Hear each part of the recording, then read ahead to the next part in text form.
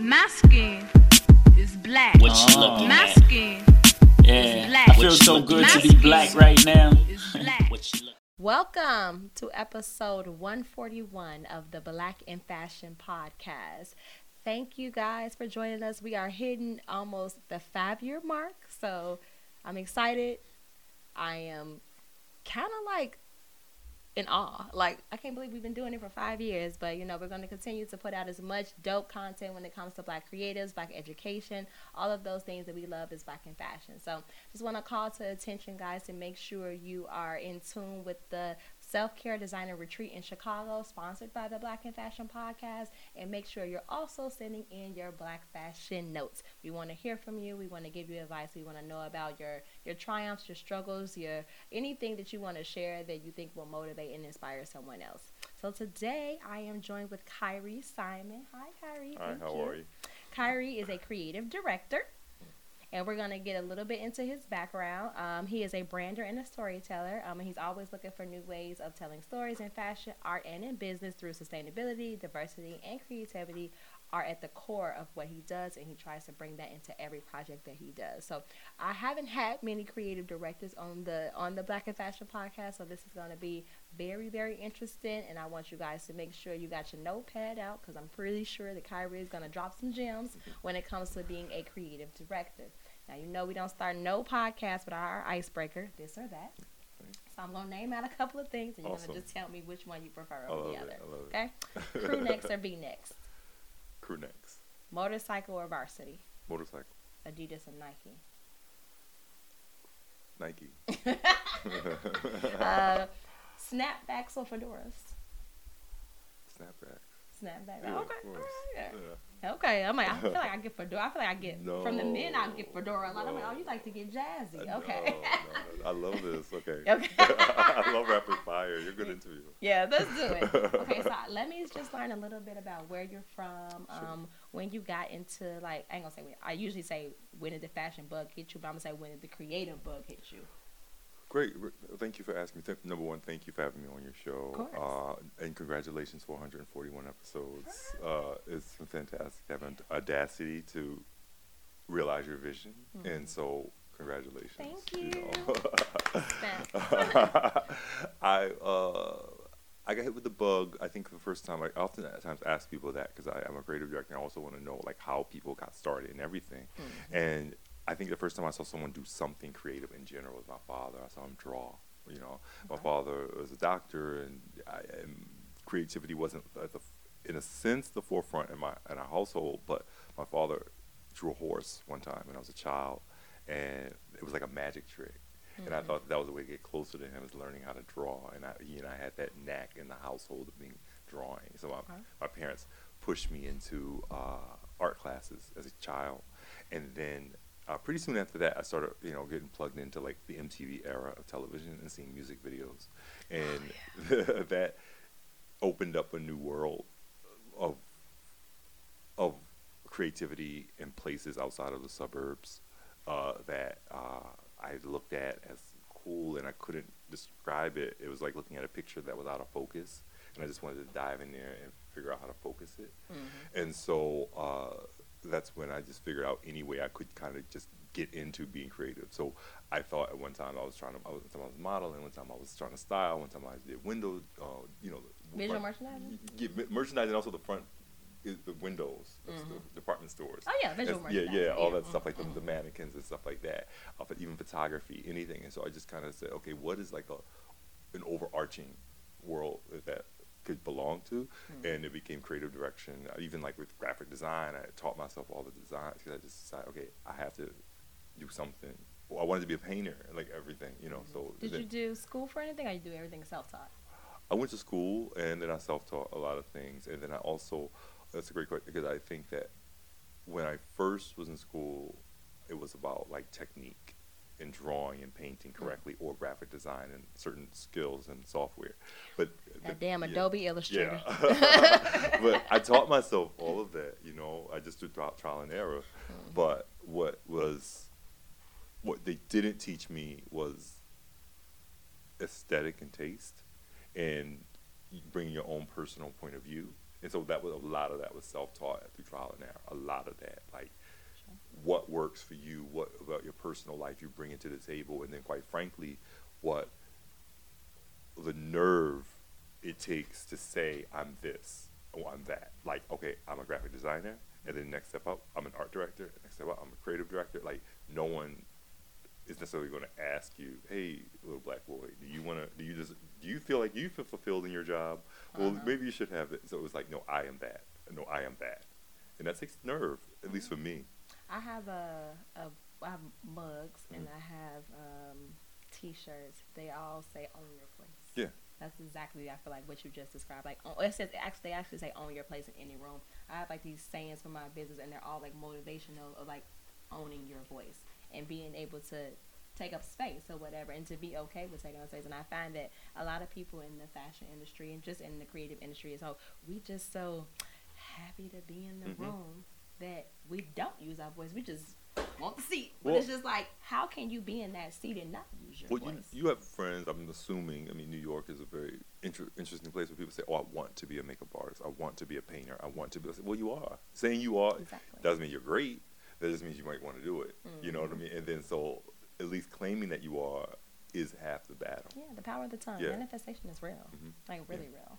So I want you to tell me about a time, just like in your projects and your business and stuff like that, where something went bad. And I have a segment that's called "It's a Success" or "It's a Disaster." But I feel like the things that we go through in business and in projects and stuff like that, they help us, get better, learn something different. So can you tell me a story, like a project that you worked on where it didn't go the way you had planned, but it made you incorporate something in the way that you do business that you want to share with someone else? Great. I mean, yeah, I think that's a great question, because I don't oftentimes visit bad, unsuccessful places, but a few times. I remember when I was doing window displays, hating it, being nervous about it, anxiety, and I did a display, and then the client called me, and there's always a problem. Oh gosh! And then you see it, and then like the window, a truck came by, it vibrated the thing, and your window display fell down, and like the knots in my stomach of dealing with that. Maybe just at that point, I think I kind of burned through the knots in my stomach and realized that, hey, you know what? The shit falls down, stuff falls down, and you got to pick it back up. And then another thing, when I started moving up the ladder, more in a creative role, I had a company that, who's going to remain nameless, sent me to English classes. They were like, you said you're not a good speaker and writer of English at all. So they sent me to like remedial English classes. It was company? Yeah. And it was like humiliating. It was humiliating to be one of the few black people. And then it was like, you can't. And then also, I knew a lot about this text. I kind of caught on to a tail end of an email that I wasn't supposed to be copied on. And they were just talking about how smart I was and stuff like that, how smart I wasn't really. And so I took those classes, right? Because I was embarrassed, I was scared, I was like nervous and all this other stuff. Took those classes, I did well, and I'm a hell of a good writer now. I'm a really good writer. And then one thing that thing taught me is don't let people have their own issues, and don't let you be a reason for that issue. But I still took that class, and I'm a hell of a writer. I'm a great writer. I'm a great introductory person. I can write the heck out of an introduction email to get a lot of things done in life. And so that was definitely a situation that I look at it as like, wow, it was humiliating, it was hard, but at the same time, it was racist and microaggressive and totally aggressive at the same time. Did you quit afterwards? Eventually. Okay. I got what I needed. Thank you for the free class that I didn't have to pay for. Exactly. And now I'm better and going to be, you know what? Exactly. That was before people were talking about, people were woke in the office. Just before then. That's what's up. Okay. Yeah. So now tell me about your favorite project and what that did for you. That's a good question. Thank you for asking. My favorite project is very personal. Like, at one time I worked for Khary, the parent company for Gucci, and Bottega Veneta, YSL. And after I left that company, I still had some friends that still worked at Bottega, and I said, you know what, I really want to plan a shoot. And so they were so generous about it, and they just gave me this is back when the director was Thomas Meyer, and his clothing, and they gave me like a bunch of the pieces. And a buddy of mine went to Maryland, and we shot my grandmother. And just did this editorial, these pictures with my grandmother wearing all this stuff. It wasn't about putting my grandmother the luxurious clothes because she was luxurious anyway. Right. You know, she was the most luxurious, fantastically stylish person I ever met. Mm-hmm. It was about that being integrated in her world, and it was these very sensitive pictures of her that I always would treasure. Yeah. I like that. Yeah. I love that. Okay. That just made me think about me doing something like that for my grandmother. And I learned how to sew from my grandmother. She told me she's the reason why I got my creative bug for sure. And I make bags now. And they got her name all over them. Oh, that's what that means. Yeah, oh, my middle name is Khary and my granny's name is Berta. So that's CV. That's me and her. I love that. To the end. And your grandmother's in Chicago? Mm-hmm. Yep. She'll be 80 next year. My grandmother is one of the strongest. She passed away and died a few years ago, and I, like many of my cousins, we were shocked. She was 94. She was like super thin. At the time, she wasn't feeling great. I thought that she'd get better. But up until that last month, she was a bull, you know? And so I was shocked. I thought she would sail to 100.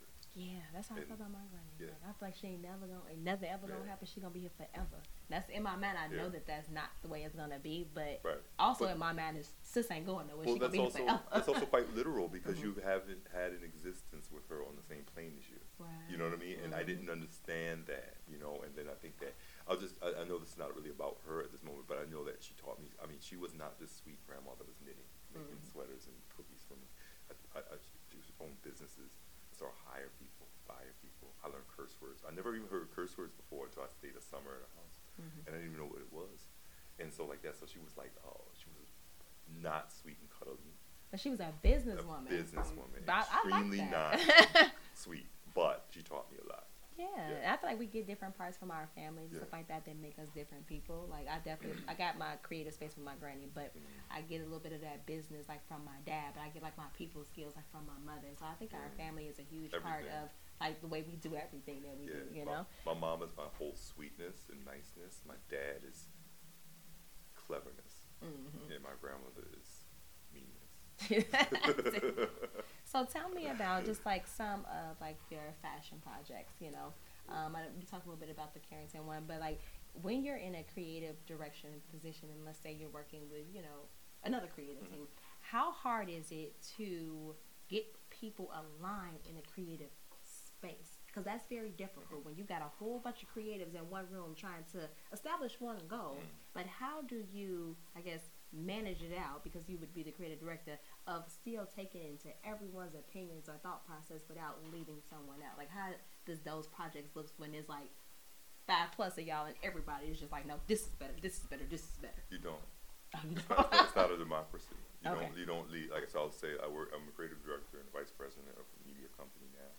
And then prior to that, I've worked with several different brands, and I do a small French publication called Crush Fanzine. And there is no such thing as a true democracy when you are one person in charge. You can listen, you can take your things into account, but you're the boss, and you have to be okay with that. And you have to also be okay with right or wrong on the boss. Yes, this might be a terrible decision. I might be the tackiest person in this room, but guess what? I'm in charge. And guess what? You know, and that's tough because we all deal with that because we all want to be nice. We all usually want to be a nicer person, but then you have to, in a certain sense, cut it off because otherwise you realize you've been talking for too long. And so, but I do believe in that people feel heard no matter what. Good ideas come from anywhere. Bad ideas come from anywhere. So the most senior, coolest person can have the crappiest idea. The person who comes and brings the delivery of the sandwich might have the best idea. So that's all. It all doesn't come from your brain. I'm not the smart. You know, you have to expand yourself and hear things and digest things, but then you have to also. I think I'll kind of reframe this. I think a creative director is really about editing.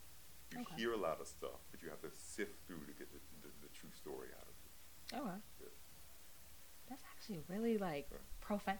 I feel like I struggle with like I always want like with my team. I'm always like, well, what do you think? Or what do you think? And I've been in the place where I'm like, nope, this is law. But I think I'm like that on the operation side. Like this is what it's gonna be. But when it comes to the creative aspect of stuff, I'm like, okay, what do you think? But then I let them go and do it, and it's be like, I knew I should have did what I thought in the first place. There's something I thought, and I wasn't sure about an edit on a video, and I asked people on my team, like, what do you think? Well, if it's like this, is that a silly idea? Well, I think I'm not trying to say you're a tyrant. Like I don't think this idea, this devil wears Prada, and I went toward like my way on the highway works. I think that, but I do think that people have a lot to offer, but at the same time, I'll say this: I'm there in certain roles for a reason, and right or wrong, I'm there. You know what I mean? And so I'm the line of what I think this might look like, or might need to be like, or might need to sound like. So I digest, and then I filter, and then I move on. Gotcha. What does being a Black creative mean to you? A lot, you know. I think that I mean, do you curse on your show? I don't know. You curse on your show? Yeah. I think that being a very black, raw. I think that being a Black creator is just holding your balls all the time. I think that it's real. As a Black person, you know, you understand about dual identity a lot. You know, we know the sense of like making yourself pleasant to the larger culture, white culture. We know that, right? Yeah. But then you think about in that opinion room when everyone's spitballing ideas. My opinion is valuable because we're not exactly engendered with the same creative know-how as other. I don't think that Black people are necessarily.